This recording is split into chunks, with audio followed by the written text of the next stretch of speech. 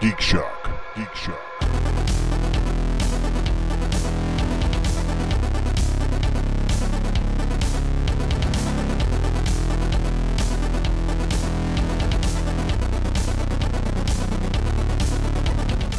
I completely deny my place in Geek Shock. I don't know those people. They are all felons, and I know nothing of them.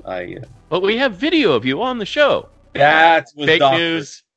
Barry, you live in Texas. Your natural asshole dumb precludes you from nothing in public service. Yeah, why didn't you go to Cancun? Because I didn't think of it. I said you almost look like Ted Cruz with that beard, Barry.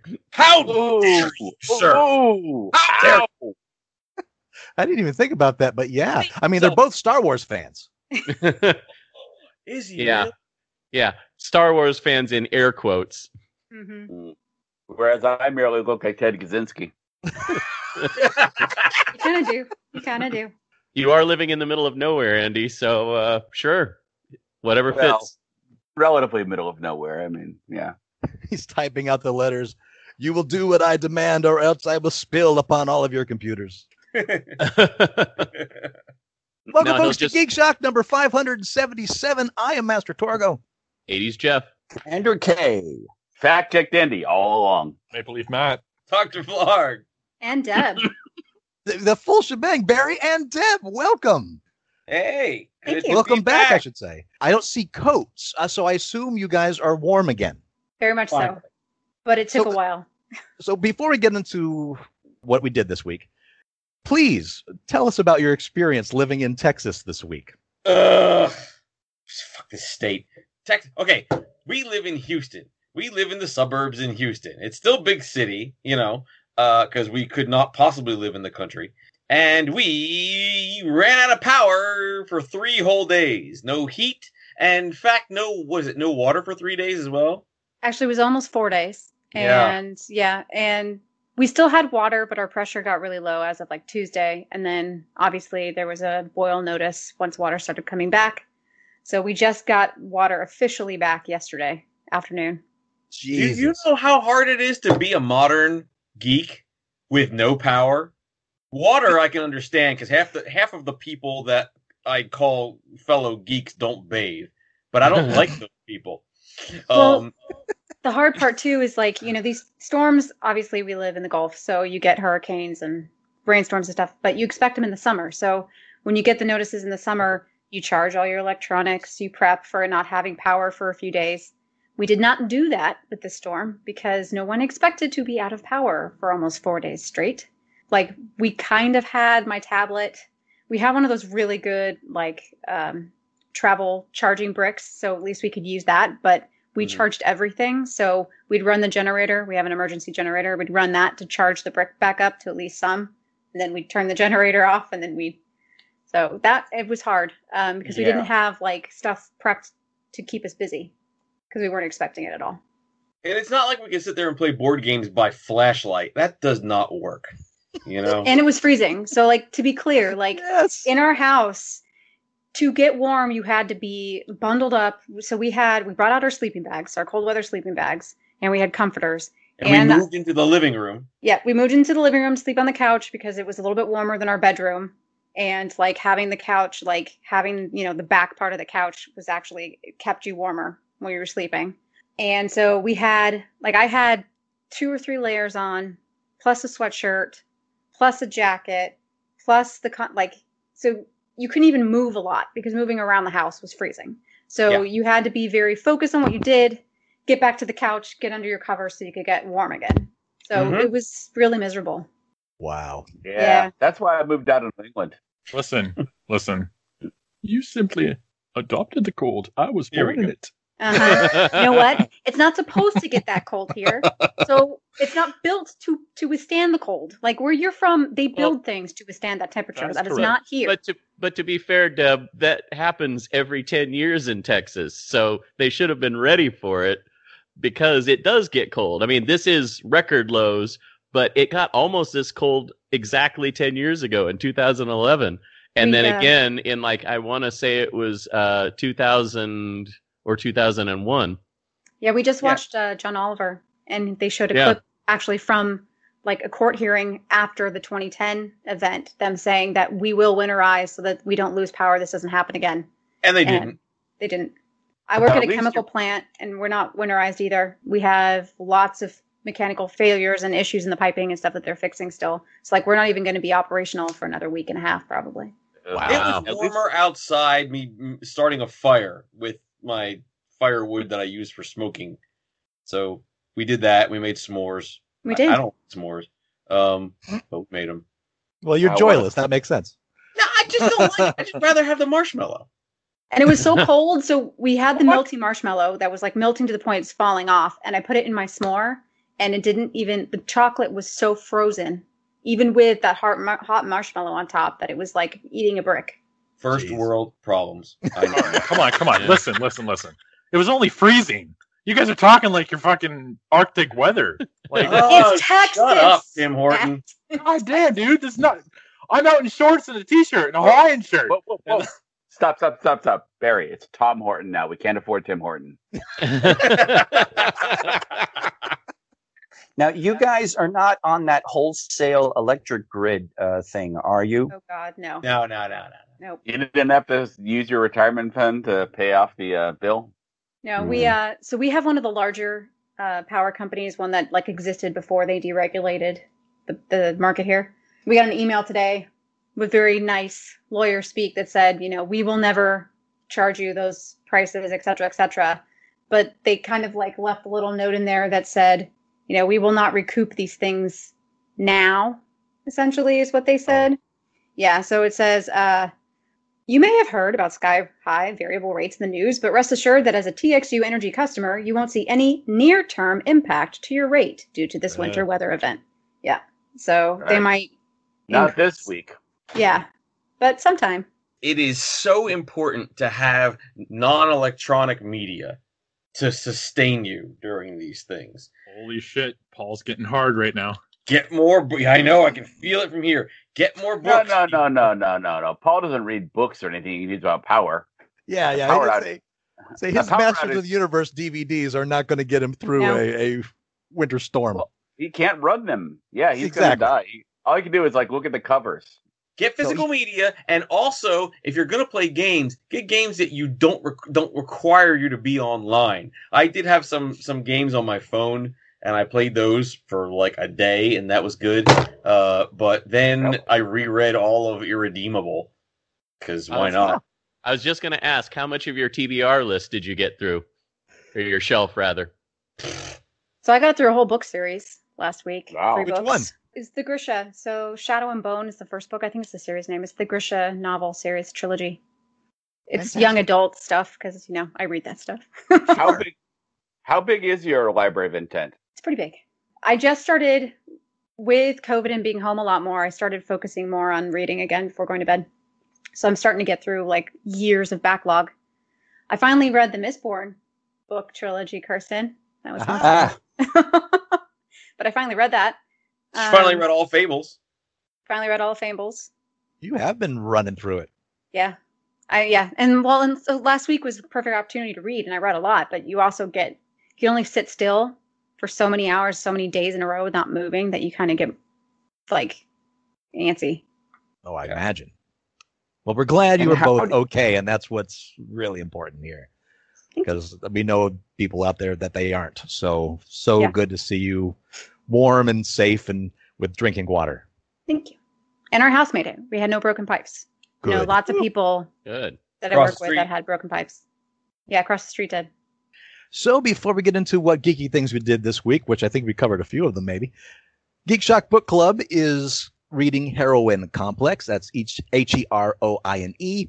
But we're also doing nominations for March's book. So if you have a suggestion, go on to the Facebook page and nominate the book you'd like to see. And a little thing with Pitches Bitches. One, of course, the rules make sure that if you send a pitch to us for Red Light, Green Light, that they are genre, or at least genre adjacent. Just add in space. You know what? Yes, that will absolutely fix the problem. Right. The Columbastro rule. Right. Exactly. But second of all, when you send me pitches, I will try to edit them to more of the style of pitch that you've seen in red light, green light, which I usually get from the companies themselves. But if you don't want me to edit your pitch, please indicate so in your email. If you want to play the hard version of red light, green light, just say that you don't want it edited, and I will not touch any word that you put on there. And that way you can see if you got the chops to fool the red light, green lighters. Sounds like Todd got an email. Yeah, this is like Todd stepped on some toes. Kind of, yes. I made some adjustments to the Quantum Leap one, which I thought would make it more in line with the pitches I see from companies. The writer thought that if I hadn't made those edits, you might have believed a little more. So, by all means, it could very well be right. So, if you send me a Pitches Bitches and you don't want me to do any editing on it, just tell me, and I will leave it be, and we'll see how it goes. You summoned that one into existence. Yeah, it is back in the news again now that Scott Bakula is going to be unemployed again. Right, but it is also very speculative in that, just because he's said for a while that he's interested in doing it. And someone out there is probably interested in making it happen. So I wouldn't be surprised. Let me know in the Pitches Bitches if you want me to not edit your pitch. So that being said, what geeky things did you do this week, my friends? I will open this up to Deb and Barry if they have anything else they want to add that they did through this winter storm. Yes, I smell like a Kenny Rogers Roasters right now. Do you? Yes, I do, because I barbecued some chicken.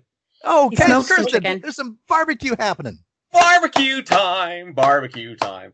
I don't have a theme song, barbecue time. Now you do. Yeah, I do, yes. Somebody get on that. I smoked a spatchcock chicken. Hey, Spatchcock. what? Yes, spatchcock chicken. That's when you take the backbone out and flay it. And we had it pre-flayed, which is kind of nice. And I made it in post oak and a little hickory for some sweetness, and it was delicious. And that's barbecue geeky. And I Sounds played wonderful. a lot of wait for it. What? Minecraft. What? Since when? Since Just the since last couple Saturday. days I had power. And you're missing out. I didn't have time for it, but I did consider that, knowing that you didn't have power, going and just covering your base with ice, but I didn't. Oh, you should have.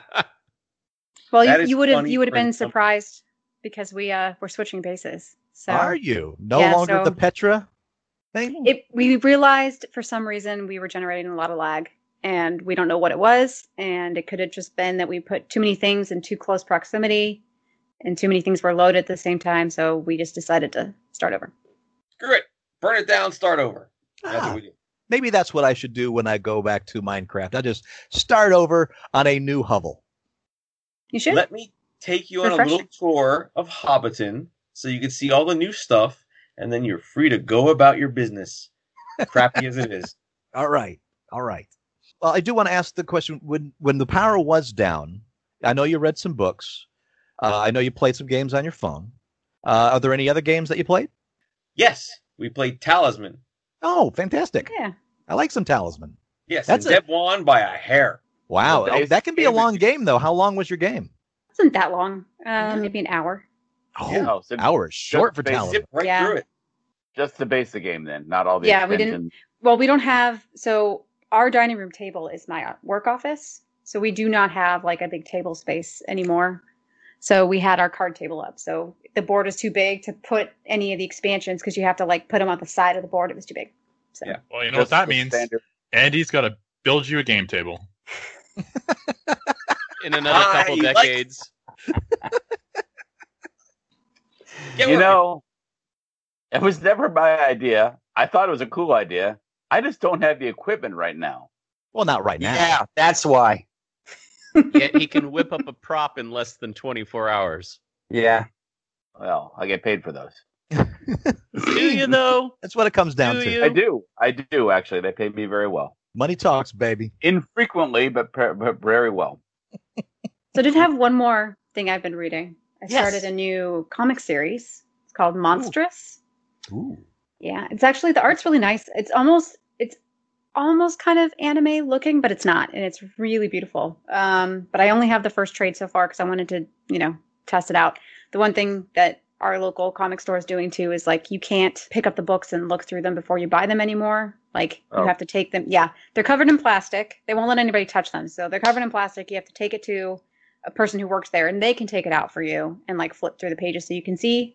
But yeah, I know, Jeff. I know it's weird and crazy, but that's what they're like. So Sounds like it's time to find a new comic book store. No, that makes sense. This place is my replacement for alternate reality because the person behind the counter just does a Ralph and tells me all about what I need to be reading. So, yay for Third Planet Comics. And they're concerned about the spread of COVID. So exactly. I approve of that. And then, so that they only implemented it because of COVID. Before that, you could take it out and look through it and do whatever you wanted. But how much you want to bet after this is all done? They'll still say the same like that because they'll realize, oh, people are buying books because they can't really see what it's about. I have faith in the shop that it will not do that. I thought I was the only cynic, Matt. Oh no! Me? Have you met me? Come on. I don't know. I haven't seen you in a year, Matt. Get a camera. Barry, Deb, anything else you'd like to bring up that you did this week? Or I mean, that was, the extent of what we could do. What can we do without power, man?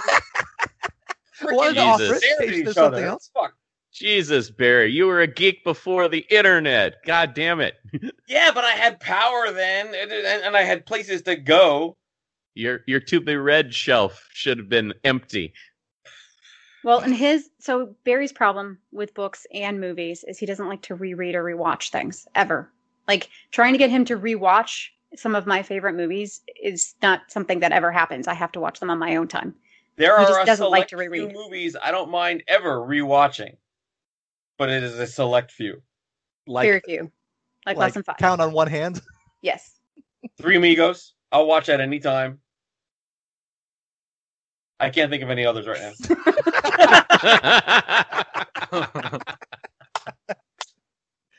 Well, let's hear from another that we haven't heard from in a while. Matt, how you been, sir? Ooh. Doing all right. I've been moving this past week, so that's pretty much what I did. So I had the Lewis Brood over here, slave labor. We were working away. I slacked off big time at the rentals, so half the stuff wasn't packed. So it was like pack and move, pack and move, pack and move. Good times. Wow. Yeah. Good times. Lots of work, but it was so worth it. Yes. Lots of work. Did you find any time to do any geeky stuff, or was that it? I didn't have internet. I might as well have been in Texas. I didn't have internet for a while because Cox and all that. Cox is a bunch of Cox. Oh, we can come out to your new house in 5 days. Yeah. Well, what are you guys doing now? Nothing, but 5 days. Hey, you know what?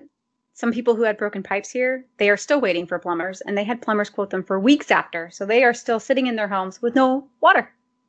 Christ. Me, Deb, this is about me, okay? I didn't have internet for 5 days. I felt like I was in Texas. Yeah. And of course, Matt's Canadian, so your winter is his swimming hole. Yeah. Pretty much. Yep. Matt calls that skinny dip weather. Oh, thank you for bringing that into my mind. So now is a good time then to ask, all right. Well, I'll keep it relatively short because, we got a lot of people here. Oh, will you? Oh. What did you do? Did you launch the old airship and go clamper some rock somewhere in the middle of the desert, and then you came back around? Oh wait, you're in Connecticut, so yeah, you get the airship going in Connecticut. What do you got? I built a snow snail. Of course you did. Of course you did. A snow snail? What is a snow snail? Yeah, it's a giant sculpture of a snail out of snow. Oh, that's cool. Big enough I could yeah, I did. And basically, Deb, his snowman fell over, so he was like, "That's a snail." Yeah, you are not far off. You were trying to roll for the bottom, and you got through, and it didn't look like a snowman bottom. So you just said, "Oh, it kind of looks like a snail," and you went from there, right? No, my second snowball was too big to lift up onto the first one. Ah. Snow is heavy. When you blow it up into a big ball, it gets heavy. You forget that, don't you, after a while? Yeah.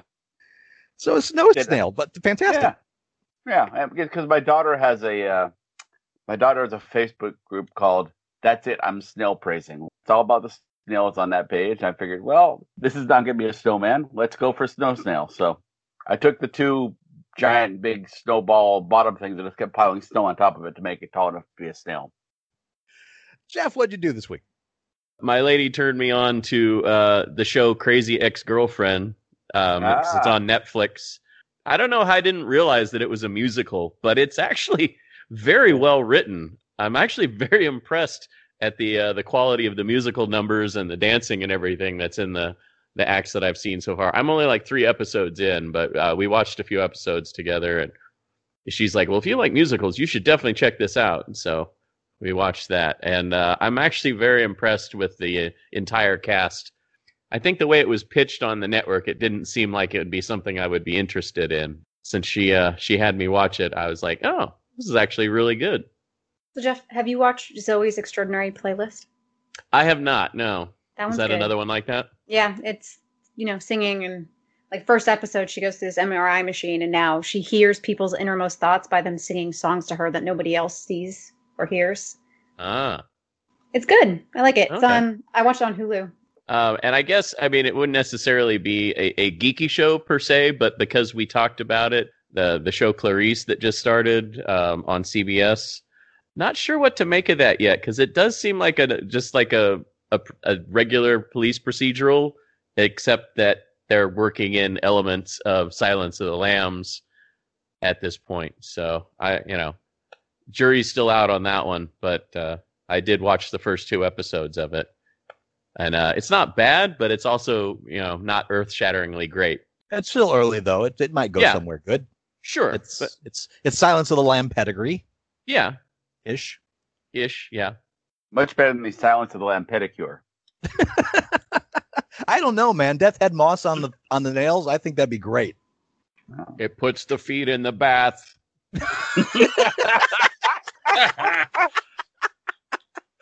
Dude. Oh, I would go to that one. Well, I did a lot of hobby work this week. Yeah, I got hired for a really big commission. So 40 investigators from the Mansions of Madness and all the expansions. Wow. So not to an extreme level like my other stuff that I've been doing. So kind of more of a basic tabletop paint style. So not as detailed. But 40 of them, boy, that adds up. So, Mark, I don't know if you listen to the show or not, but I appreciate you hiring me. Thank you for that. But I've spent a lot of time with that. Do you have a portfolio I can see online? No. Why not? There's one in our house. Right now, word of mouth has kept me plenty of busy thus far. So I tell you what, if I hit a lull and I need to start advertising, I know where to go. I know exactly where to go. Okay. Just check out his Twitter, Barry. That's as much his portfolio as anything else. I don't do Twitter. Noticed. Because I call you out on Twitter all the time and you never hear it. God damn it, now I gotta do Twitter. I hate you, Todd Bristow. I think the last time I logged into Twitter was at least 10 years ago. Oh, wow. Yeah. In fact, there's an author named Alan Baxter, and he put out there that the first few people to name a name on this feed is going to be killed in my next books because I need names. So throw them up there. So Barry, you might be killed in one of Alan Baxter's books here pretty soon. Oh, yes. I can't promise it, but stay tuned. Well, much like Minecraft, there's lots of mention of your name all the time in various ways, and you'll never know because you're not on it. Fine point. Touché, sir. And also, as promised, this week I spent a little time with Board Game Arena. And I am impressed, officially impressed, mostly because it is such an inviting place to play board games online, an easy thing to get to know how to use, and it can be used from anything that can access the web. So you can use your phone, your tablet, your computer. Unlike like Tabletop Simulator, you have to have a high knowledge base to get that thing to work right. This one you don't. You just choose a game and it has links to online tutorials as far as video on how to watch it play. That's a YouTube channel that goes through this stuff really well. Or there's actual tutorials made for you, so you can learn a game that way. And you can also watch games being played. So I'm really shy when it comes to online stuff with strangers. But I went ahead and took the leap, played a few games of Yahtzee because it's a game that I'm going to know and have plenty of opportunity to play with other people.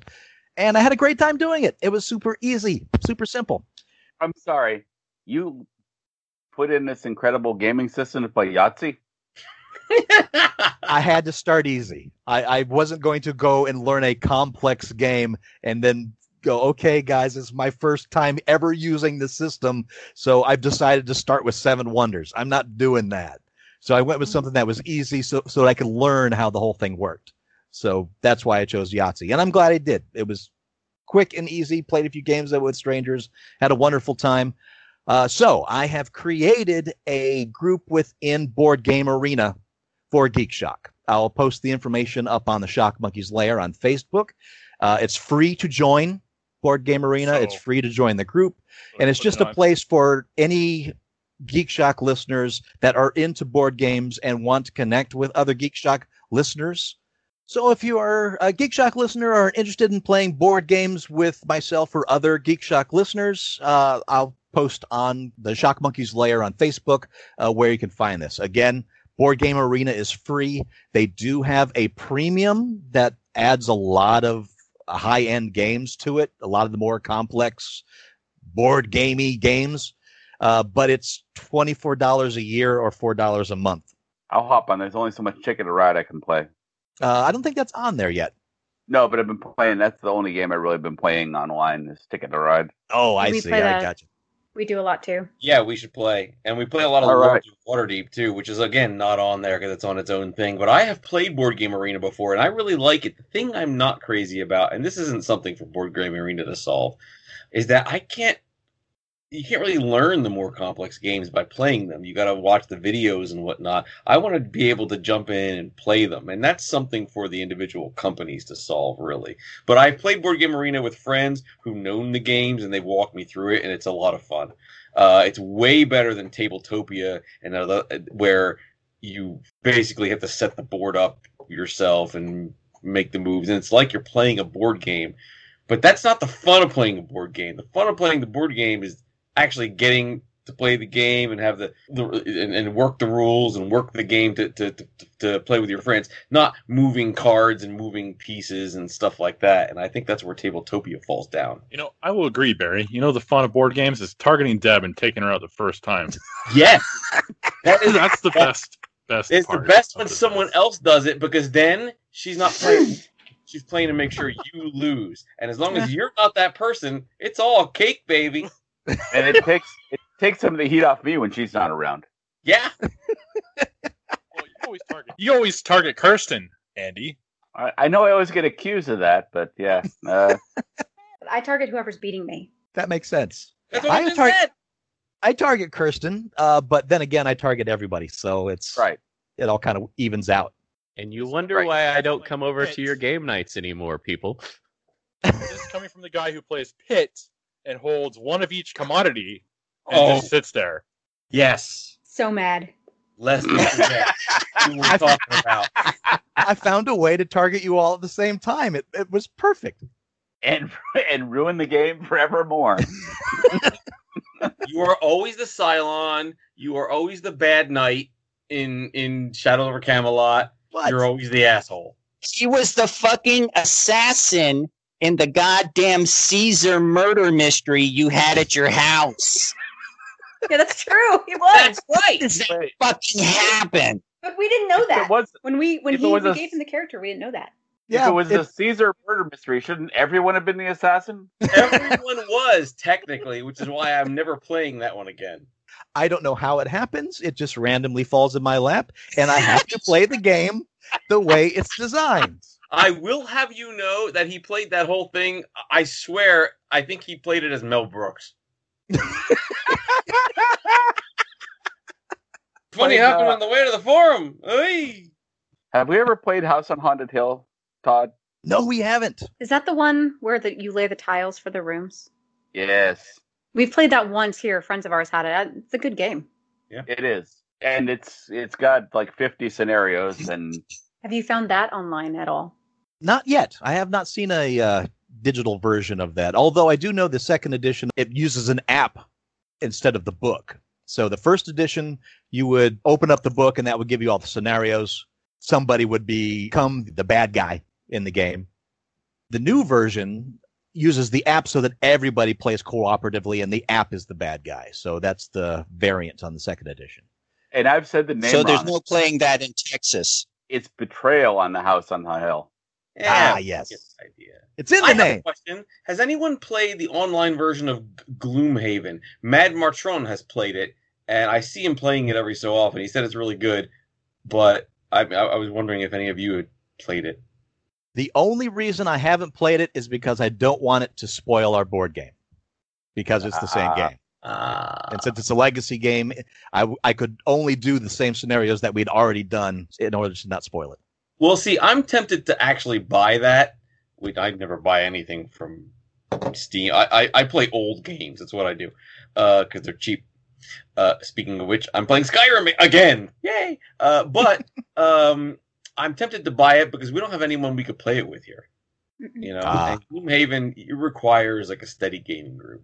Now, if I don't want to ruin something, I could just not ruin the new one that they're building, isn't it? Aren't they building Frosthaven or something like that? That's true. They are making Frosthaven, and of course, there's the Jaws of the Lion or whatever that smaller Gloomhaven version is. Kirsten and I play a 2-player game with Gloomhaven quite a bit, and it works real well with 2 people. Hide the slum. As long as you're not against each other, we could do it. I cannot play any game by myself. It's very limited, the amount of games I can play that's just Barry and I that I enjoy playing. It's 100% cooperative. Okay. Okay, then we can play that together because I have right behind Deb right now. There are a ton of board games, and 90% of them we can't play together because we will kill each other. The police will be called. We'll be put in separate corners. One of us is going to the morgue, and one of us is going to jail. And we all know who's who. Barry Morgue, Deb jail. Yep. I heard a radio station had a game on the radio today that was where somebody reads a weird story, and the game is called Florida, Ohio, Texas, and you have to figure out which of those it's from. Oh, boy. Sounds legit. Oh, Florida man. Speaking of legit, Commander K, what'd you do this week? Good story. Not much. Yeah. Well, I guess the one thing I did is I watched the first Mythica movie that Jake was talking about. That Michael talked about. What's your assessment? It's obviously a D&D riff because it's essentially a party of 4 characters, a power warrior, a cleric, a roguish type, and a mage. It's interesting watching a movie where Kevin Sorbo is the best actor in it. Ow! And, Whoa! And it's funny because actually he's very Do not defend that man. Very professional. He's very relaxed, and it's like you sit there and suddenly you realize, oh, this is what 20 years of acting professionally can do for you compared to everyone else. Are we talking year 1 improv recital? Kind of, sorta, you know. And it's low budget. It is fun, and it is part of a series of movies. They got like 5 of them. How low budget? Doctor Who in the 70s or Doctor Who in the $93,000 on Kickstarter. Wow! No, that is low budget. Yeah. They have 5 films. They made 1 in 2014, 2 in 2015, and 2 in 2016. Yeah, they're cranking them out. I mean, there are aspects to it that are interesting, and like Mike said, it's fun. One of the things that is a little tiresome is people will do a D&D type thing, and you swear to God they haven't really played D&D because they just don't know what to do with wizards. And the central character is a wizard's apprentice, and they're doing the whole, boy, she could be so powerful if only just. And, they put up all these, she's got impediments and things. And it's just like, have you guys played the game? Don't you? The mechanics built in all these restrictions on wizards so you can just be a wizard and slowly grow. But that's because wizards are the worst. It's like the original D&D movie where they set the wizard girl to be kind of cool in the beginning, and then they just stopped to the point that she was attacking the big bad with a stick at the very end of the movie because it's remember that in the original D&D movie when they all lined up, they got in a conga line and they each tried to attack Jeremy Irons and he'd kick their ass. No. And they were all just swinging sticks or swinging an axe and oh God.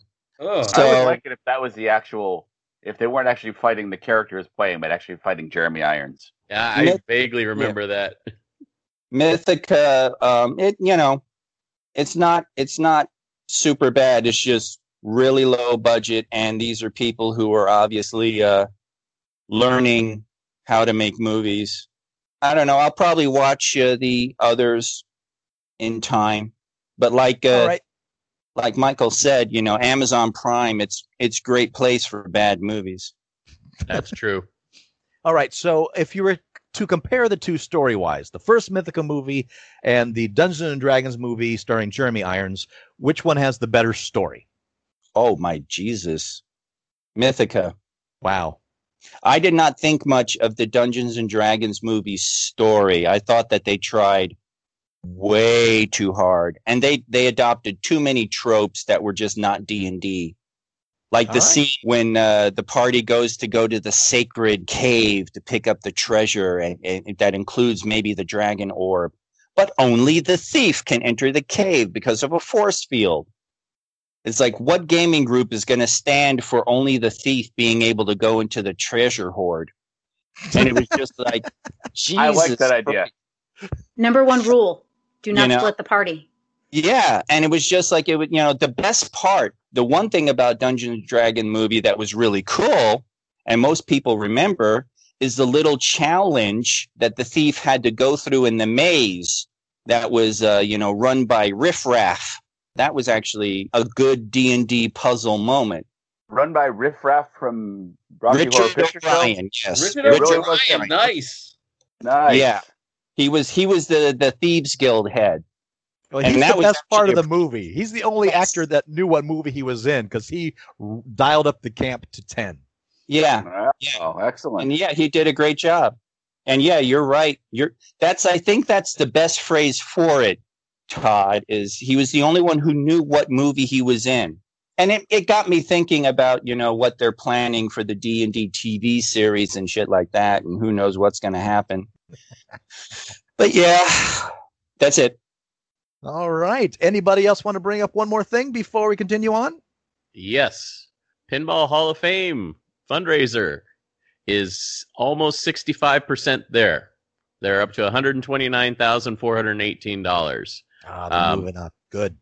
And they said the Tim Arnold, I think is his name, is the guy that runs the place, said that they are very thankful because they had enough and they were able to take enough out to pay the bills up to current. So they are current on everything with the new construction. They're not behind.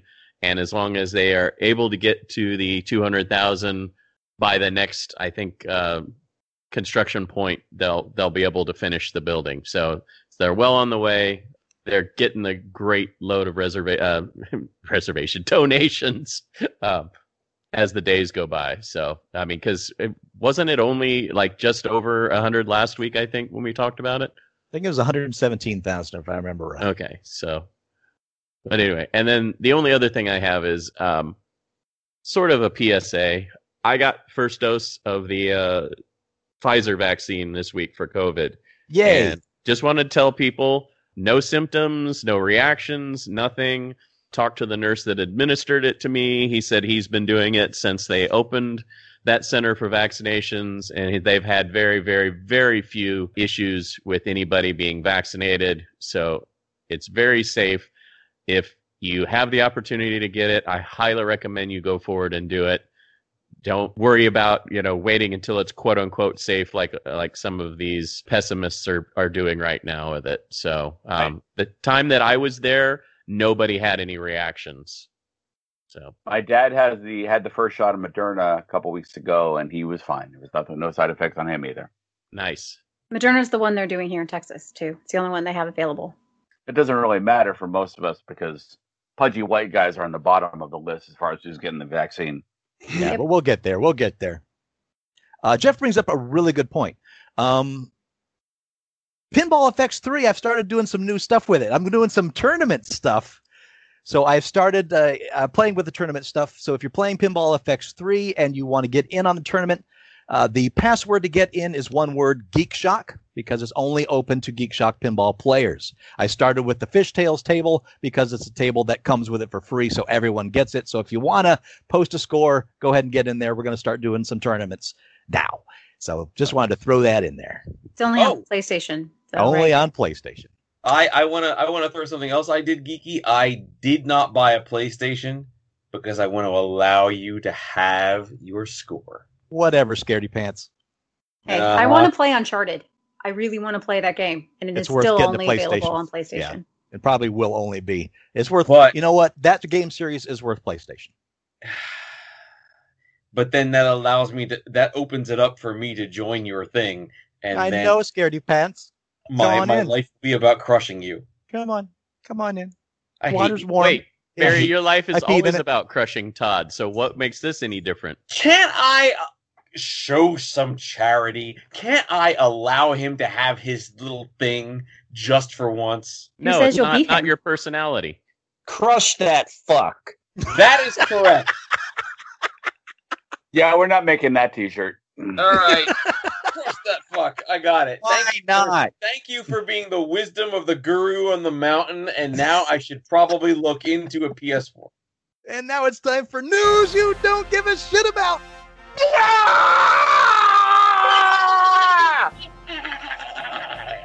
News you don't give a shit about. New Line Cinema has announced a remake of the classic fantasy musical The Wizard of Oz. Nicole Castle, who won the Directors Guild Award and an Emmy for her work on Watchmen, was recruited for The Wonderful Wizard of Oz after what was described as an extensive director search for a visionary filmmaker. Castle also directed episodes of Westworld and The Leftovers, among others. The film apparently is not connected to an Oz-related movie announced last year, an animated musical told from the viewpoint of Dorothy's dog Toto, that is also under the Warner Brothers umbrella. The fate of that project is not clear. L. Frank Baum's book was first published in 1900, with the author himself penning some 13 sequels. Its first adaptation was a 1902 Broadway musical, which was made into a film in 1910. Many adaptations, sequels, prequels, and spin-offs have followed in movies, TV, theater, and publishing, but none are more well-known or as iconic as the classic 1939 movie starring Judy Garland as Dorothy. More recent offshoots include the 2013 Disney-produced prequel movie Oz the Great and Powerful, and the short-lived 2017 NBC TV series Emerald City. So, we are getting a full-on musical remake of The Wizard of Oz. Do we know if it has the 1939 ending or the book ending? I am going to guess in this case it will probably have the book ending. What is the 1939 ending? It was all a dream. Remember, yes. She wakes up. Sorry. What was the book ending? Well, that movie was 1939. Holy crap! Yeah. The book ending is it was not a dream. It was actually she went to another place. Which is how the second film starts off, right? Because she returns the Return to Oz. So, when they did the second film, what was that, the 90s? I think it was in the late 80s. Yeah, the 80s, late 80s. Yeah. They started from that point where she really had gone to Oz. God, I've almost forgotten about the Fairuza Balk Return to Oz movie. I loved it. Loved that movie. So long ago. A, there was a Return to Oz, and B, where does The Wiz fit into all this? The Wiz is the version, the number one absolute version of The Wizard of Oz. I watched that again recently. It was on HBO, and it is a fever very dream. Interesting. It's a very fever dream. And Todd was in the white version of it. I was. Right. He absolutely was. I Nice. want you to ease on down the road. Ease on down the road. Oh, dude, that's exactly what it was. Every consonant was emphasized. I was born on the day before yesterday. Yeah, it was full. Remind it me, was Todd. What did you? totally white. What did you play, Todd? Oh, it was early in my acting career in high school. I was just the gatekeeper of the Emerald City, and a lot of course dance numbers. But yeah, my friend the Commander K was the Cowardly Lion. Yes, it probably did a much better job than ours did. I'll tell you that right now. When you post the pictures teasing that the show's about to come out, you need to use an image from the 1910 Wizard of Oz because these are horrific. Yes, they are. This is nightmare fuel. They are somewhat horrific. But of course, Wizard of Oz is in public domain. Anybody can make Wizard of Oz as long as you don't take the things that were made specifically for the 1939 version, because that one is still copyrighted. Like that dream ending. Or the ruby slippers. You can't use ruby slippers. It was silver slippers in the original book. Really? Right, because of the whole gold standard conspiracy bullshit. As long as they stick to the book, yeah, they can do this. Without paying anybody. Growing up in Kansas, that was on TV all the time. So I appreciate it for what it was, but I don't need it or any other Wizard of Oz projects, to be honest. I'm sure growing up, Jeff, you probably heard in the distance, oh, we're not in Kansas anymore. Like, what? Was that every single day when you were growing up? I heard it more after I moved out here because everybody's like, oh, where did you move here from? Oh, well, you're not in Kansas anymore, Toto. I'm like, yeah, you're not the first person to say that. So, see, it would make anybody cynical, guys. That's why Jeff is the way he is. And it's like growing up in Southern California, and every hour you hear a Red Hot Chili Pepper song. I can't stand them now. We had a Cairn Terrier, and it was evil. And it turned zombie on us. I'm sorry? It turned zombie on us. In its latter couple of years, it died several years before it stopped moving. Or is that like a Pet Cemetery joke because you're over there in New England? Is that what that was? No. My mother had a terrible Cairn Terrier that only liked her and snarled and bit at us all the time. It broke my dad's finger. You're talking about Toto, right? Yeah. Got it. Okay, thank you. I didn't know what the fuck you were talking about, Andy. Cairn Terrier. A dog is a dog. I don't know. It's an evil little terrier that's designed to kill rodents, which is why I killed my hamster. It smoked cigarettes. It would go. My mom was a heavy smoker.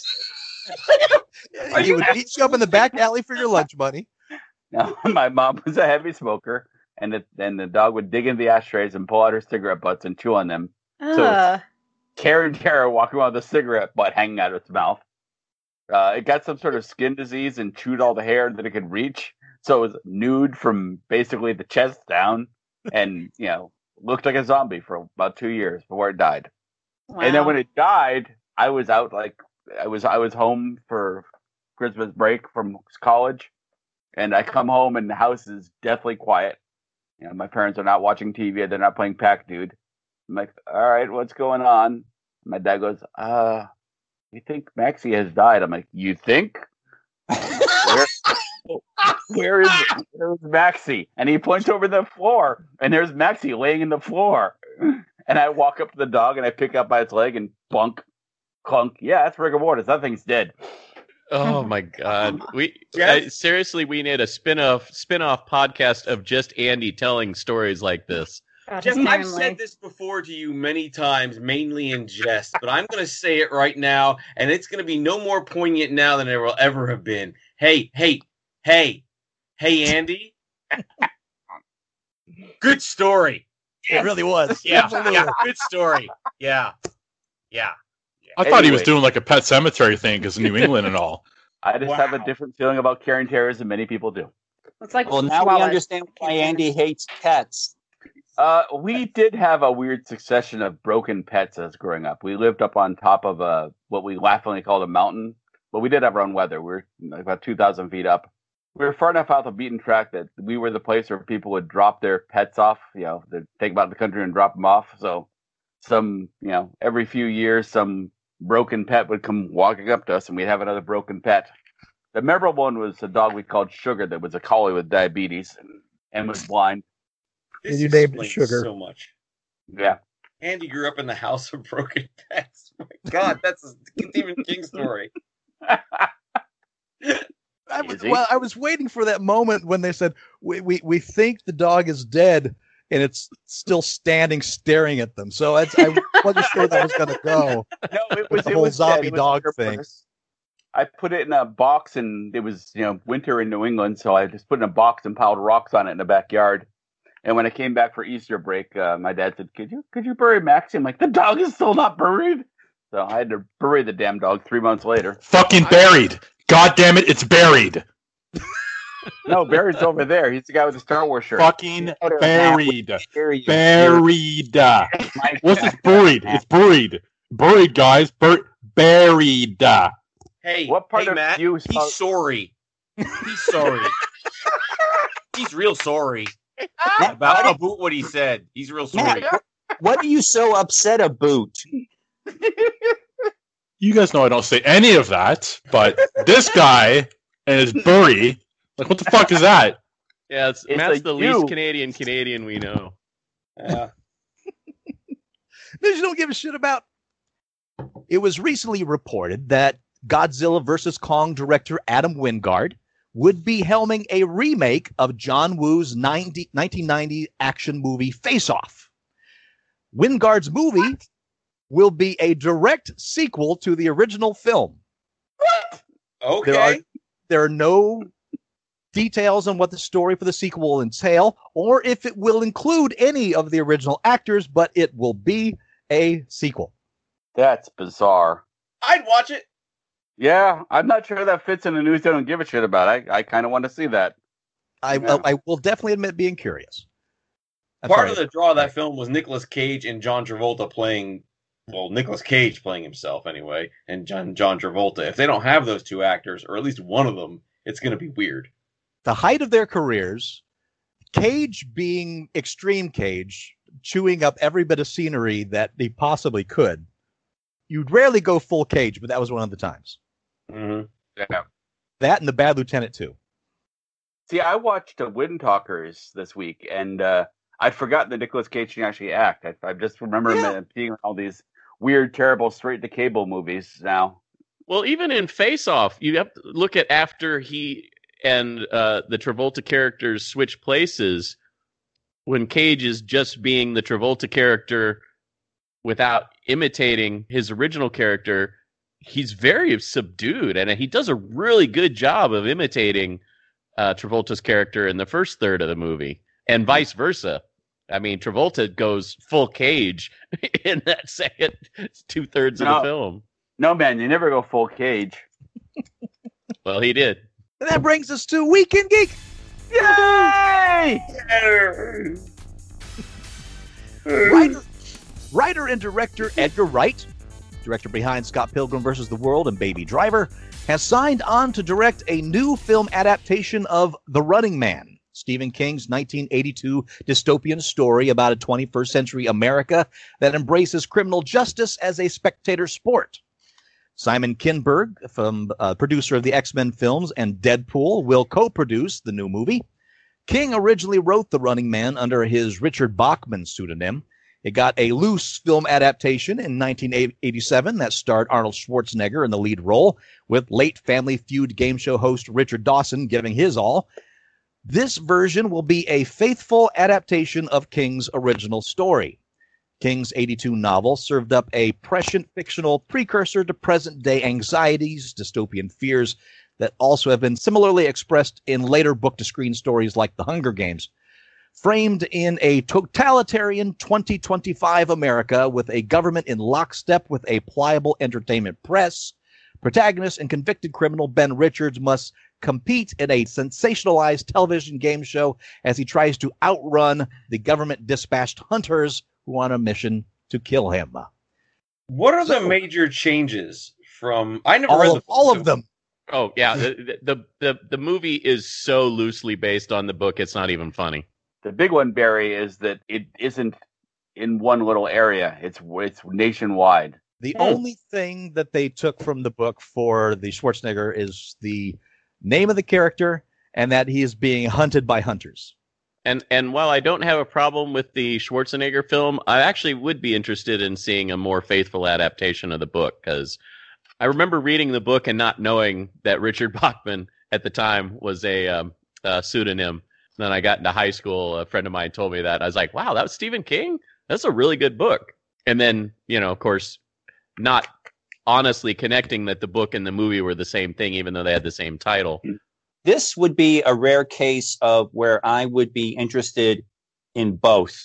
I'm very interested in seeing what they would do with a loyal to the book, with all the thrillers and things that they do. I think that's a perfect fit.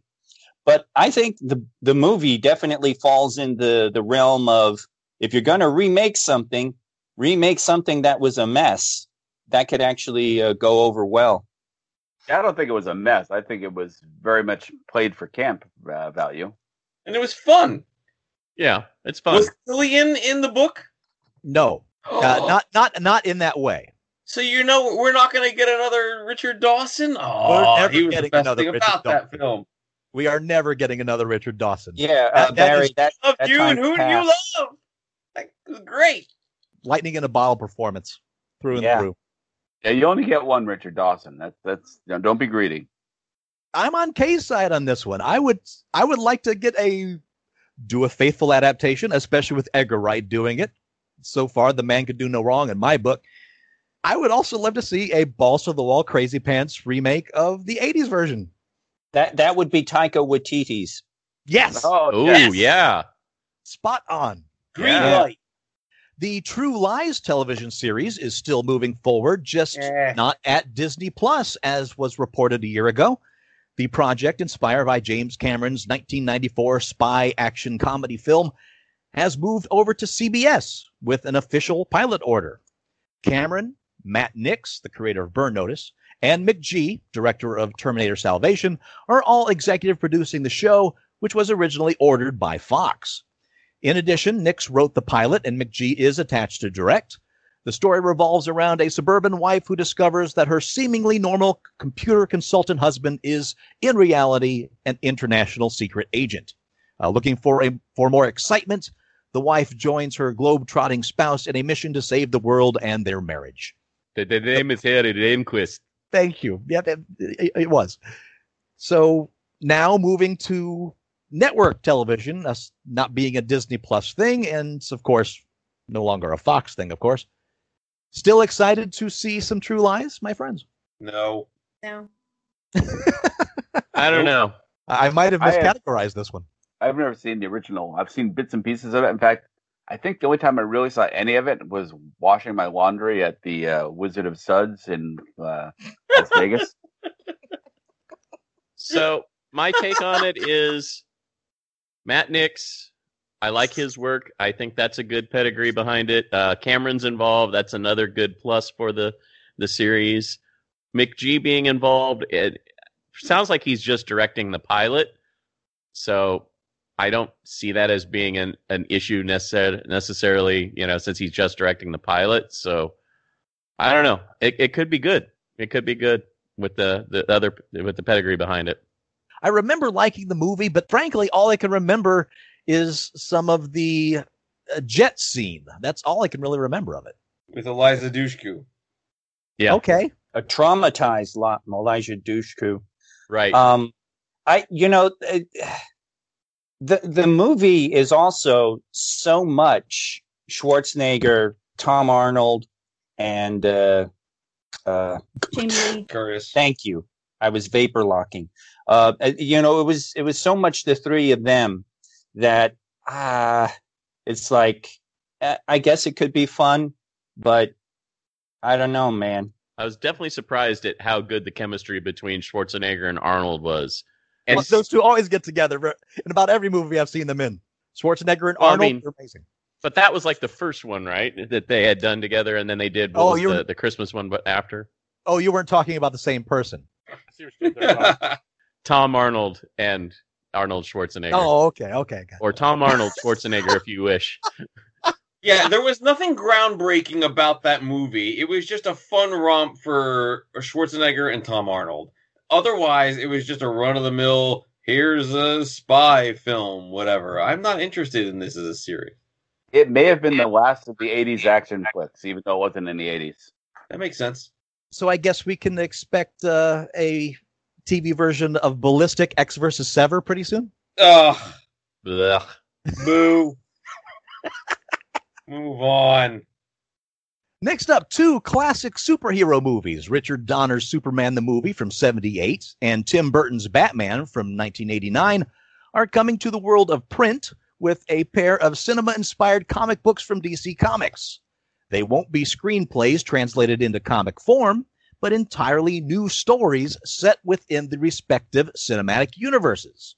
Rob Venditti, who's written for Hawkman, and Wilfredo Torres from Bang are tackling The Man of Steel, played, of course, in 1978 by Christopher Reeve, while Sam Hamm, the original co-writer of Burton's Gotham-based adventure, and Joe Quiones, who did Howard the Duck, take on the Caped Crusader, of course, played in 1989 by Michael Keaton. Sam Hamm. Wait, what did Joe Quiones do for? You mean Howard the Duck, the movie? No, the comic book. Oh, thank God. Yeah. Stop trashing the movie, Andy. The movie's not good. It's not. It's also not that terrible. I agree with Jeff. It's by no means a great film, but it's not as horrible as everybody tries to make it out to be. I guess I judge it worse than it should than some, because that was absolutely one of my favorite books. That was. Well, see, there's your problem. I've noticed with a lot of people in a lot of different comic book to movie translations, if you're familiar in depth with the comic series prior to seeing a movie version of something, you hate the movie. But like for me, I saw the movie before I got involved with the comic series, so I now appreciate both for what they are, and they are not the same thing. That depends on the comic and on the brand on it. If it's a DC thing, chances are it's gonna suck. And not as much as Barry does. The Marvel movies, you get what you expect. It's good. Now, in the defense of the DC movies, the Marvel movies before Iron Man tend to suck. Oh, totally. In non-defense of the DC movies, I tried to watch Son of Batman last night, and I had to give up because it was one of the worst examples of a G.I. Joe animated episode that I've ever seen in my life. I ruined my television because I kept drawing little mustaches on the TV to give the villain something to twist. Going back to the story, resolving certain plot threads left dangling by its progenitor, Batman 89 will reintroduce Selena Kyle as Catwoman, a new version of Robin, and take on Harvey Dent / Two-Face, quote, that is as close to movie magic as a comic can get, unquote, promises the release. Details for Superman 78 are a little more vague. The release teases that the comic is inspired by Donner's classic timeless style of superhero storytelling and goes on to state that Venditti and Torres will show fans that a man can truly fly, unquote. Both books are scheduled to debut their first 6 chapters digitally on July 27th. New chapters will follow in the following 6 weeks. If you prefer a hard copy, DC is releasing both 12 chapter stories and 6 issues between August and October, with hardcover editions planned in November. Wave of the future, baby. Well, Steve will buy them. Here's the interesting part in my thought with it. Yes, the original Burton Batman has a very specific style and a very specific place and world building within those 2 movies, which could be easily built upon. I don't necessarily feel the same about Donner's Superman, except for making Superman look like Christopher Reeve. Yeah. No, Donner's Superman is really a Boy Scout version of Superman. I assume the eventual goal is to try and combine those 2 together into a Brave and the Bold in those weird, very different universes? I don't think so. I think they're going to be very separate entities. I disagree that they'll try and do that incredible trick of trying to combine them. I hope you're right. I think that would be interesting. It would be it'd be hard as hell, but it'd be interesting.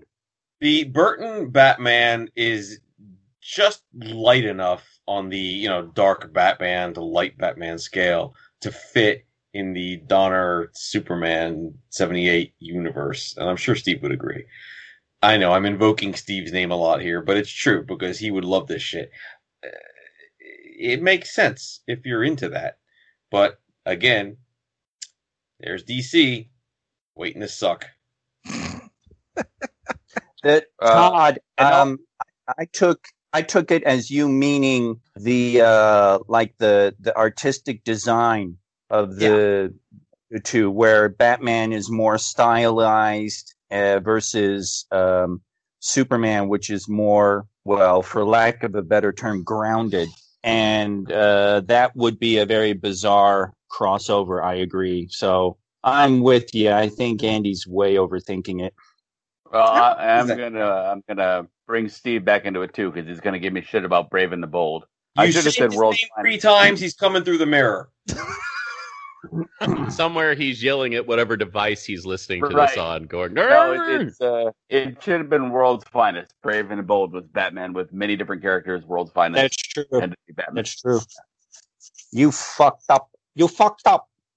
But he corrected it, so that saves us a very angry email. So that's good. Yes. As Schofield pointed out several years ago, Andy's a self-correcting moron. Yes. J.J. Abrams' production company, Bad Robot, is about to expand into the video game market. The company announced a new in-house development studio, Bad Robot's Game Studio, with Michael Booth as general manager. Booth is known for being the creator and lead designer for the horror co-op shooter Left 4 Dead. This means that Bad Robot Games has 2 teams, the development team and the creative team that works with external partners. Bad Robot Game Studios will be developing content using original IP and collaboration from the film and TV departments of Bad Robot. The first game is said to be, quote, a AAA title for PCs and consoles that is designed to immerse both players and streaming audiences into a co-op cinematic experience, unquote. So awesome. Whatever that generic thing means. Awesome Aardvark's Adventure? What kind of AAA are we talking? So does this mean we might get a new Buffy the Vampire Slayer video game? Because I'd be up for that. Does J.J. Abrams have that? Well, it was Bad Robot. Buffy is owned by the Disney Corporation, but it runs on Hulu for some reason. Well, Hulu owns Disney. Yeah. Okay, so he has Fringe. That would be a cool game. Interesting. Mm-hmm. That is. And Westworld. Oh, that's right. And Lovecraft Country. Wow. Odd. I'll take that. Would be an amazing game. Yeah. Yeah. Wow. Okay. Yeah. Okay. I'm in. So yeah. Maybe we'll hear something from E3 this year. That would be exciting. Yeah. Like E3 is going to be held. This next story, I'm particularly interested in Deb's point of view on this. Disney is creating another extended universe for their streaming platforms. Producer Ronald D. Moore, that's the producer behind Battlestar Galactica, Outlander, and For All Mankind, is set to oversee a Magic Kingdom TV universe, a world where the characters and lands found in the Disney theme parks and classic films are real. The first series is called The Society of Explorers and Adventurers, is currently in development phase, and Moore is working directly with Disney Imagineers to build out the show's story. Little is known about what this first series will touch on, however, other than it will focus on characters found in the company's theme parks or films. The series name originated in the backstory for Tokyo's Disney Sea Tower of Terror ride, which didn't use the Twilight Zone theming found in the U.S. because Japan had little connection to the show. Since its creation for Disney Sea, the fictional SEA organization has found its way into theming for several other Disney attractions, including Mystic Manor at Hong Kong Disneyland, Big Thunder Mountain at both Walt Disney World and Disneyland, and the Disneyland restaurants, the Tropical Hideaway and Bengal Barbecue. According to The Hollywood Reporter, if the Society for Explorers and Adventurers is well received, Moore will go on to oversee an entire Magic Kingdom TV universe, which will be built out similarly to how the MCU is expanding on Disney+. Well, I hated this idea at first, and now I love it. I'm all for it. I think it depends on what they do. If it's done well. It depends on what they do. So sharing some of the stories, which is really cool, actually, of some of the other parks in the country and the world that have different backstories for their rides. So like Haunted Mansion has a different story at every single theme park. It's a different background story. And a lot of people in the US have not been to Tokyo Disney or Hong Kong or Shanghai. So if they shared some of the stories that they have there, that might be really interesting, actually. And it would be a new and refreshing background for some of the stuff that people are used to in the States. But I'm concerned because they've been also doing, turning a lot of their attractions into movies. When they think of the land, like when you think of Adventureland, what ride do you think of? Jungle Cruise, right? That's why they're making the Jungle Cruise movie. Yeah. So how are they going to do, because the title you read, Todd, makes me think of Adventureland, but they're doing the Jungle Cruise movie right now. So are they thinking it's totally separate? Are they going to have crossover potential? That's a little No. What was it called again? The show is called The Society of Explorers and Adventurers. It's not based on the Jungle Cruise. It's based on the restaurant. On Bengal Barbecue? Food show. And that's not even a restaurant. Please be clear. Those of you who've never been to Disneyland, Bengal Barbecue is a quick service counter restaurant. You walk up to the counter and get your food. The one in World. They don't have a Bengal Barbecue in Disney World. No, what's the one in World we like to go to? But isn't there a restaurant in Tokyo Disney Sea that has the theming with all the characters from the Society of Explorers and Adventurers? And then there's stuff on the wall that tells little adventures and stuff that they have done. Because I remember seeing a video on it where somebody went through the restaurant and they were showing all the different things that were posted on the wall in this restaurant. So again, I'll go back, it's sharing stories from the other theme parks. So, because I've never been, Tokyo, my bucket list is to go to every single Disney park in the world. That is on my bucket list. Tokyo is definitely, the next one on our list, I think. So I don't know anything about most of the rides, especially Disney Sea, anything in Disney Sea, because it's a totally different theme park from anything else they have. Yeah. I only know what I've watched in videos, because it looked pretty damned impressive. It's one I would like to go to. This brings me back to that weird attraction that was on the Strip 20 years ago, probably. It was a walking mech land game, basically. But I remember that Virtual World. Yeah, Virtual World. I spent a lot of time at that place. And the room where you waited to play the game was essentially an adventurers club. We used to co-op the back room of that place to play card games all the time because we knew people that worked there. It was great, and you can still find. In fact, in Houston, in Katy, they have a place where you can go and experience that because they have those pods from Virtual World where you can play MechWarrior and you can play Red Planet. Red Planet, the intro to which stars. I forget her name, but also Cheech Marin's in that. Just a Weird Al. Weird Al was in the theming in the restaurant, in the waiting room. Where was this Virtual World? Because I remember that the Luxor had those pods and they had some of those same stories. No. But both of you were describing something I'm not familiar with. It was up by the Pepper Mill, up there. Yeah, right. That taco place that's so popular. Right. It was in the Strip between the casinos. Yeah, it was its own standalone thing. It was only there for a couple of years. Okay, because I don't remember it at all for whatever reason. I had a shitload of free passes to it, and I when it closed, I still had a shitload of free passes to it. It was before you moved here. It died out in the early to mid 90s. You can Google Virtual World Red Planet, and you can find. I think you can find the intro videos. I don't know. I'm not looking at it right now, but they're special. It wasn't so much virtual reality. It was an interactive video game with multiple players in their own pods. Especially the mech version, the pods were extremely complex in how all the buttons worked. There were two versions you could play, a simple version or a more advanced version. Later on, when Xbox released that gigantic console that ran a mech, it was kind of like that. Yeah, I played in the original BattleTech the original BattleTech game simulators in the North Pier in Chicago. Nice. Those were fun. What I'm saying about the Society of Explorers and Adventurers, that was what that front room was. It was basically the Explorers Club. And so is the Jungle Navigation Company restaurant in Disney World, which is really, really one of the best restaurants in Disney World.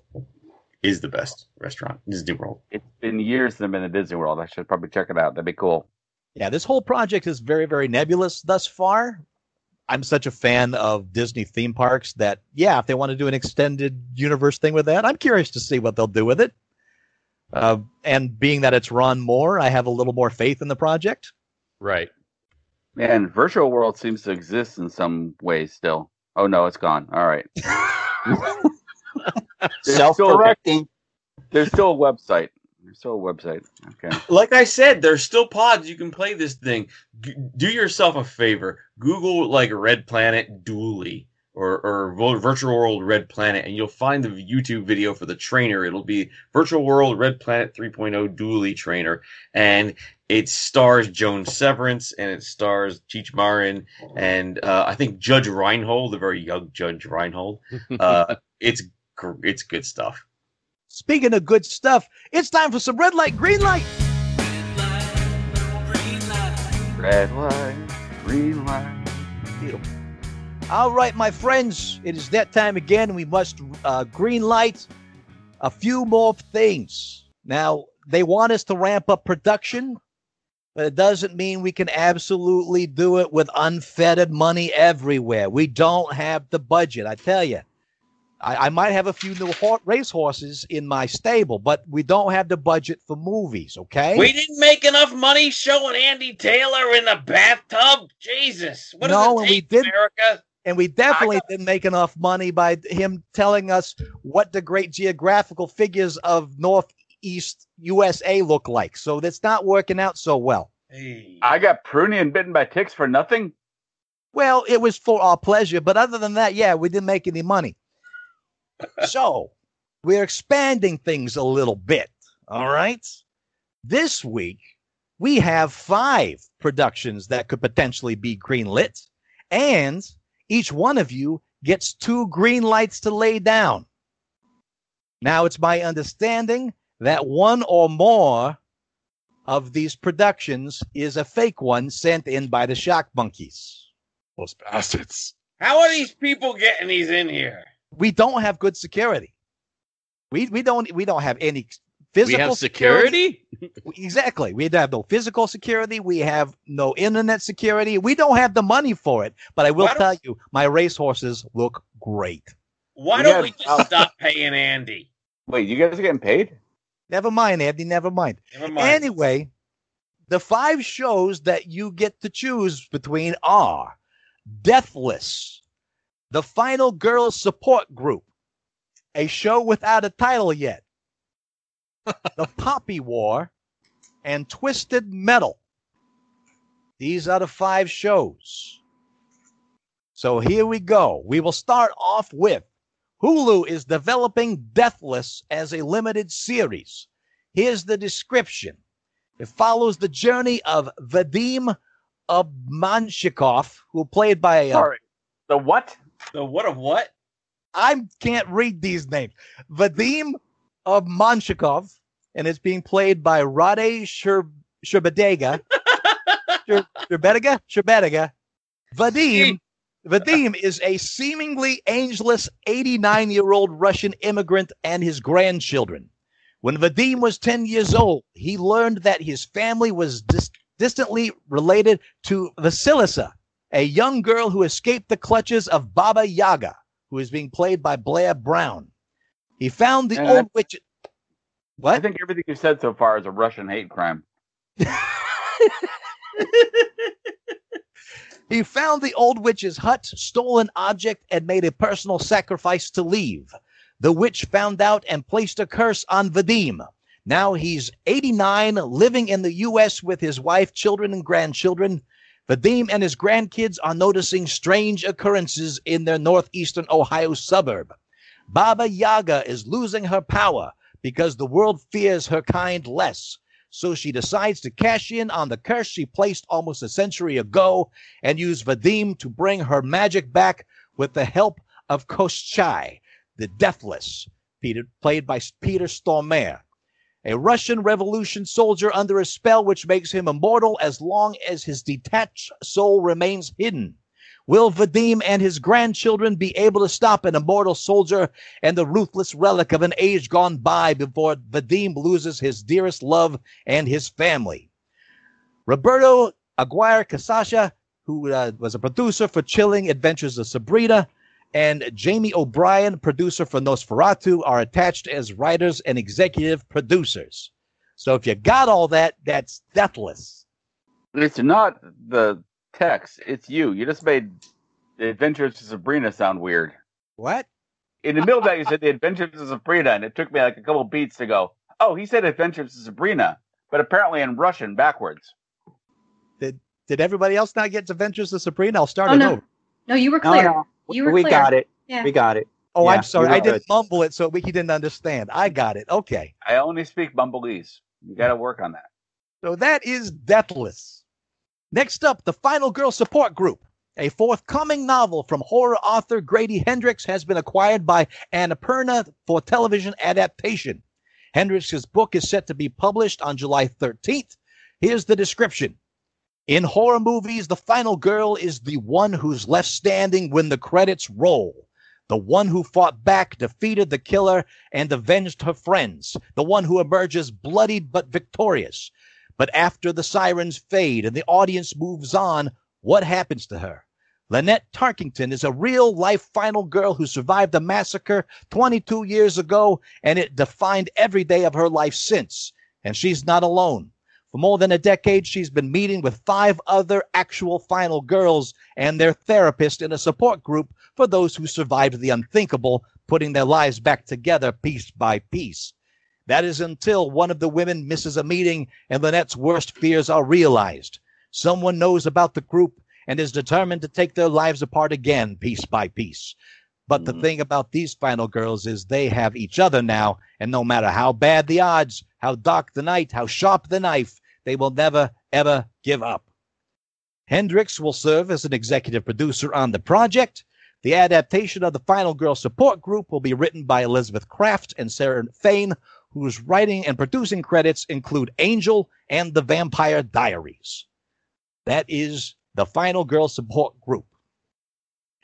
Next up, Fox is developing a procedural crime drama with a supernatural twist. The project is currently without a title, but will draw on the experiences of real-world medium Tina Powers. Michael Alamo, co-executive producer on Fear the Walking Dead, is writing the series, which will center on, quote, a quirky TV news crime reporter based on Miami who is able to commune with the dead in order to solve crimes. Prior to becoming a professional medium, Powers, who is producing the series, previously worked as a news anchor in Arizona. So we'll just call this the Tina Powers Project. Doesn't that, it's like a comedy twist on Medium. But based on a true person, quote unquote. Mm-hmm. Next up, The Poppy War books. An epic fantasy series by R.F. Kuang has been picked up for TV adaptation. Starlight Media has purchased the rights to Kuang's trilogy, which includes The Poppy War, Dragon Republic, and The Burning God. The books are a dark fantasy and inspired by the real-life events of the Second Sino-Japanese War in 20th century China. Here's the book description.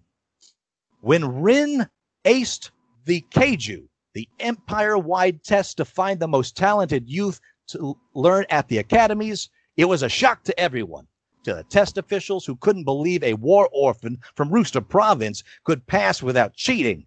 To Rin's guardians who believed they'd finally be able to marry her off and further their criminal enterprise. And to Rin herself, who realized she was finally free of the servitude and despair that had made up her daily existence. That she got into Sinagard, the most elite military school in Khan, was even more surprising. But being a dark-skinned peasant girl from the south is not an easy thing at Sinagard.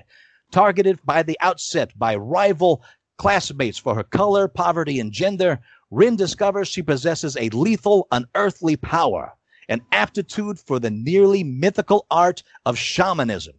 Exploring the depths of her gift with the help of a seemingly insane teacher and psychoactive substances, Rin learns that gods long thought dead are very much alive, and that mastering control over those powers could mean more than just surviving school.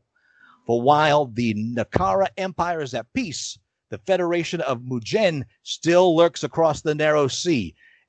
The military advanced Federation occupied Nikan for decades after the First Poppy War and only barely lost this continent in the Second. And while most of the people are complacent to go about their lives, a few are aware that a third Poppy War is just sparks away. Rin's shamanistic powers may be the only way to save her people, but as she finds out more about the god that has chosen her, the Vengeful Phoenix, she fears that winning the war may cost her humanity, and that may also already be too late. The TV adaptation is currently looking for a showrunner. No word yet on where the series will end up. That is the Poppy War. And finally, Sony Pictures Television and PlayStation Productions are officially in development on a series based on the Twisted Metal video game franchise. Paul Wernick and Rhett Reese, the duo known for writing Zombieland and Deadpool, have reportedly come up with a unique take for the show. The Twisted Metal IP comprises over a dozen vehicular combat titles released between the mid-90s and early 2010s. The TV adaptation will reportedly center around, quote, a motor-mouthed outsider who is offered a chance at a better life, but only if he can successfully deliver a mysterious package across a post-apocalyptic wasteland, unquote. Teaming up with a gun-toting car thief, the hero faces the unbridled dangers of the open road, such as bloodthirsty marauders who drive vehicles of destruction, as well as Sweet Tooth, a deranged clown from the games who drives an iconic ice cream truck. Cobra Kai alum Michael Jonathan Smith is also attached to write and executive produce alongside Wernick and Reese. And there you have it. Your choices are Deathless, the Final Girl Support Group, Tina Powers Show, The Poppy War, and Twisted Metal. As usual, we will start with our newest member, Deb. Where would you like to lay your 2 green lights? So this is me not trying to guess which ones are fake, but me picking the ones that sound the best. So, Deathless and The Poppy War. Deathless and The Poppy War. Why did those stand out to you the most? I like stories and shows that evolve around fantasy and folklore, and from what I could understand of what you said for the Deathless description, because you tangled up your words a lot, it sounds like that's right in the Russian folklore fairy tale realm with Baba Yaga and stuff. It sounds really interesting to me. And the Poppy War, I like history. Historical fiction is a really big genre that I really enjoy, which is one of the reasons why I like Outlander so much. So that one sounds interesting to me because of that. Barry. Yo! Where would you like to lay your 2 green lights? I would like to talk about each 5 of these freaking things that you said is going to maybe happen. Deathless is number 1. I couldn't understand shit you said. I think you had a stroke halfway through the first sentence, and I am concerned for your welfare. Let's put a pin in that and get back to it. Hopefully you don't die by the end of this. Are we Tony Soprano now? Is that what you're doing? He's playing the part. He's doing right. He's doing right. Do you ever listen to this, for shit's sake? All right. Did you not listen to last week's show? Steve really raised the bear on, but no, I did. Bear. He raised the bear. The bear. He raised the bear. I mean, actually, raised the bear, Hannah. Barry was able to download it in one of those short time periods. We actually had Wi-Fi because we had really shit for Wi-Fi last week too. And I listened to your shit in the dark, doing nothing else but listening to the sound of your voice, which is why I am so traumatized today. Now, Deathless. I'm going to give this a vote for green light, and here is why. You said the magic words. Peter Stormare. He can do no wrong. And if you do not know who I am talking about, he played Lucifer in Constantine. He plays Chernobog in American Gods. Him. He played the guy who gets put in a wood chipper in Fargo, right? Yeah. Okay. That guy. So I will watch him in anything.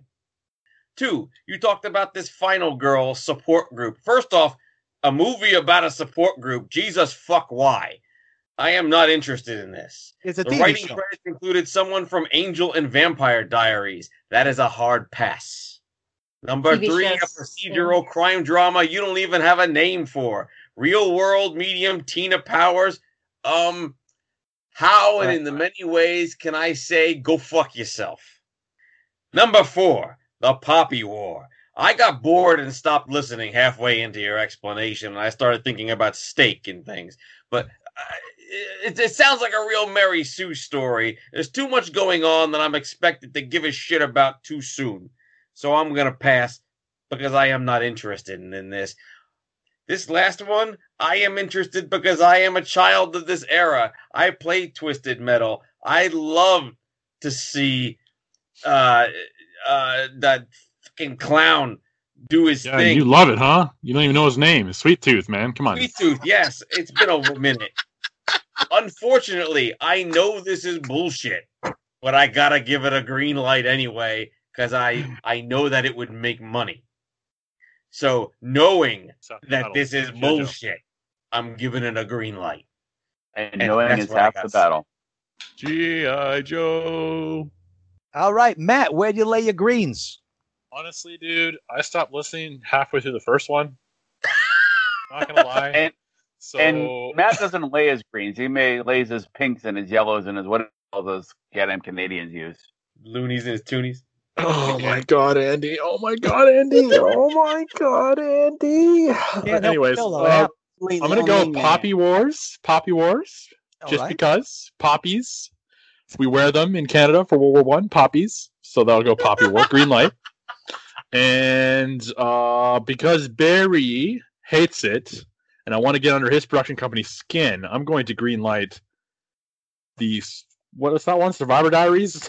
Diaries of the Last Girl? What is Final it? Girl Support Group. There you go. Survivor Diaries. That one.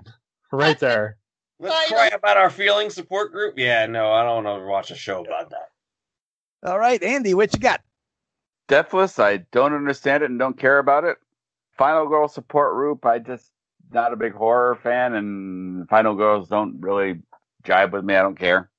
The medium thing, fuck mediums. I'd rather have a real con man instead of somebody trying to be a sort of half-assed con man. I thought you meant fuck medium. You prefer extra large. That too. Give me leverage. Keep me away from medium and Sixth Sense and all the other ghost and medium bullshit. So by default, it's Poppy War and Twisted Metal. All right, Jeff, where'd you lay your greens? Regardless of what all the other guys said, I want to throw my first green behind Final Girl Support Group. I don't know. I found the story intriguing. Plus, the two showrunners there, Elizabeth Kraft and Sarah Frayne, are both Kansas City alums, and they grew up in that area. And now that they're out producing and stuff, and they produced for like Angel and The Shield and several other shows that I like. So I got to throw my support behind that one because of the pedigree mostly, but also because it sounds like an interesting premise. I was torn between Poppy War and Twisted Metal, but I think I'm going to have to go with Twisted Metal because I would love to see what Rhett Reese and Paul Wernick do with the storyline, just based on what they did with the first two Deadpool films alone. So that's where I'm going to go. Twisted Metal and Final Girl Support Group. All right. Kirsten, where do you put your greens? Well, this is going to be awful, Todd. Twisted Metal really doesn't interest me. I think most of them are actually pretty interesting. So, but Twisted Metal interests me the second least. Poppy War has a chosen one trope, which I'm going to use as a tiebreaker to say no. Otherwise, I'm actually pretty interested in it. A lot of it is for the reasons that Deb said. It sounds really interesting, but I find two others more interesting. So the Medium show, Police Procedural, you lost me right there. Final Girl Support Group is actually, I think, an interesting concept and got my attention. And since I'm of Slavic descent, I actually understood everything you said about Deathless. So you're the only one, apparently. Yeah, Blair Brown as Baba Yaga actually had me sold right there. But the whole immortal pursuit and all that stuff sounds actually very interesting. And unless I tallied wrong, we've got 4 ties. You're smack dab in the middle of it. We've greenlit 4 of these motherfuckers. Every single one except Tina Powers. So yeah, that's 4. Goodness sakes. I didn't expect that to happen. That was weird. I didn't either. That's amazing how that worked out. That wasn't supposed to happen, but it did. So that's 4 green lights we're laying down for Deathless, the final girl support group, Poppy War, and Twisted Metal. Mathematically, we lose. It's kind of jaw dropping in a alpha way. So, Barry, what would you like to guess? Which of these are fake? Twisted Metal's fake. I know it. I knew it when I was voting for it. But as the best. It does sound expensive. Yeah. And you would actually be wrong. Yep, that one's real. I actually read that earlier today. Jeff, don't give it away. We're going through people here. Jesus, Jeff! Wow! Wow. This is the first time he's played Why this damn don't you game. be like Andy? Spoiler alert mid-game. I still believe it's fake. I think Jeff's full of shit. Also, And you're sober. You have no excuse. I think the fake ones are Twisted Metal, and I think the fake one is a final girl support group. All right, Deb, what do you think is fake here? I hope the crime drama medium one is, but it probably isn't. As much as I love it, I'm unfortunately thinking that the Poppy War is probably fake. Matt, what do you think's fake? Yeah, I was going to go with that one too, and I was going to say Twisted Metal, but I'll still go Twisted Metal. Andy, what do you think's fake? I'll go with, well, no, that medium one is so terrible it has to be real. So I'll say final girl support group and Deathless. Jeff, what do you think is fake? Well, I'm 99% certain Deathless is the fake one. All I will say is because I won't say I cheated, but I earlier read last week a couple of the ones that you pitched there, so I know that those are ones that are in production. But 99% certain Deathless is the fake one. And Kirsten, where do you think yours? Wait, aren't there 2 fake ones? Don't you have to vote for 2 I fake said there's ones? 1 or more. I didn't tell you how many there are. Okay. Yeah, because the idea is kind of original and sounds kind of cool, I'll go with Final Girl Support Group. All right, there was only 1 fake in this group, and it was Deathless, sent in by Justin. And technically green-lit, because everything got green-lit but 1. Actually, so good job, Justin.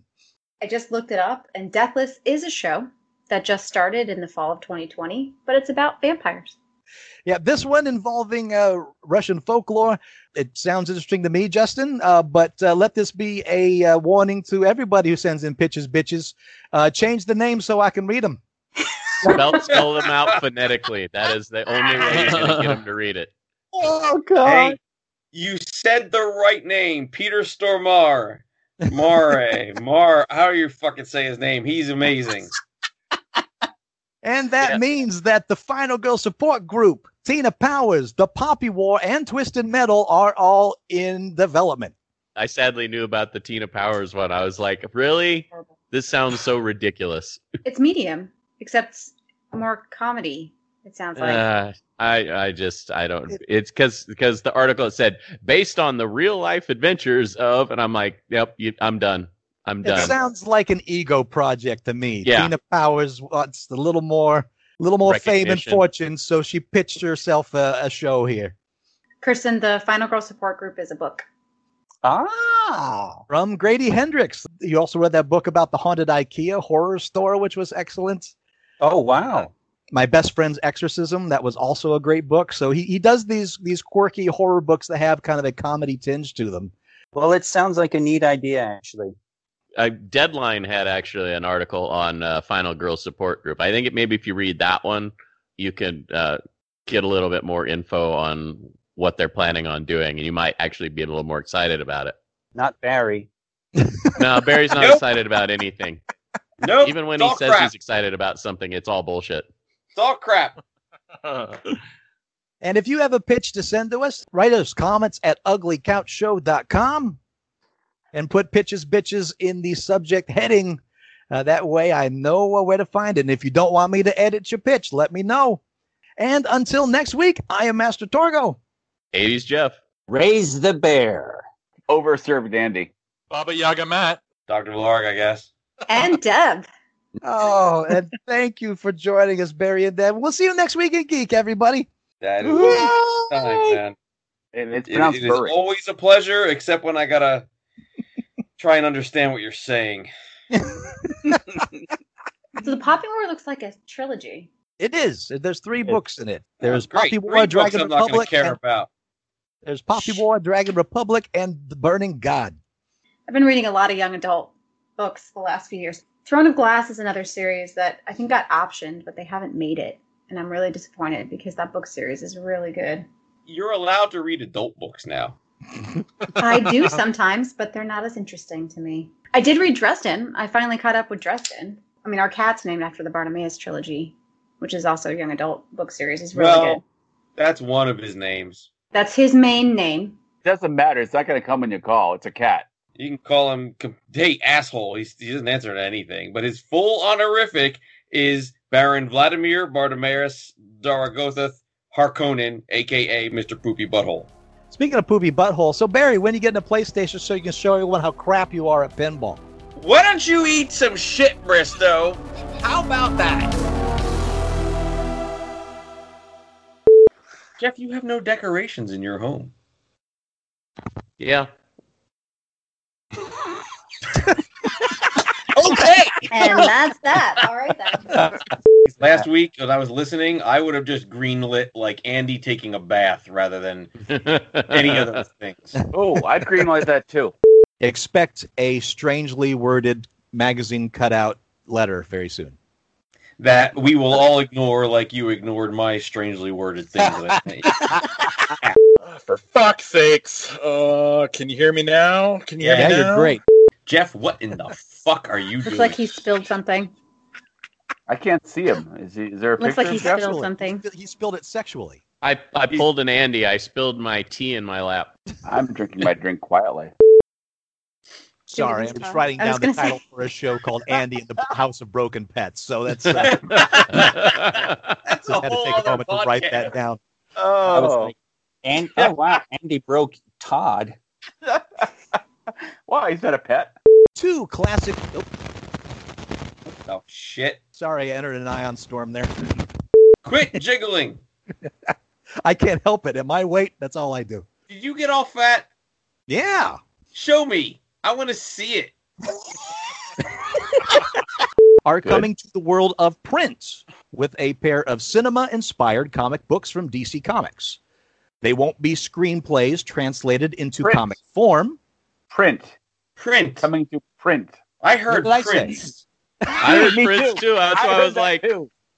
Prince is dead, and he only did the soundtrack for one of those. Yep, this is making the ending. I'm starting over. Okay. No, tell us more about how it's coming to the world of Prince. It's like the freaking Wayne's World sketch. Hey, isn't that Prince?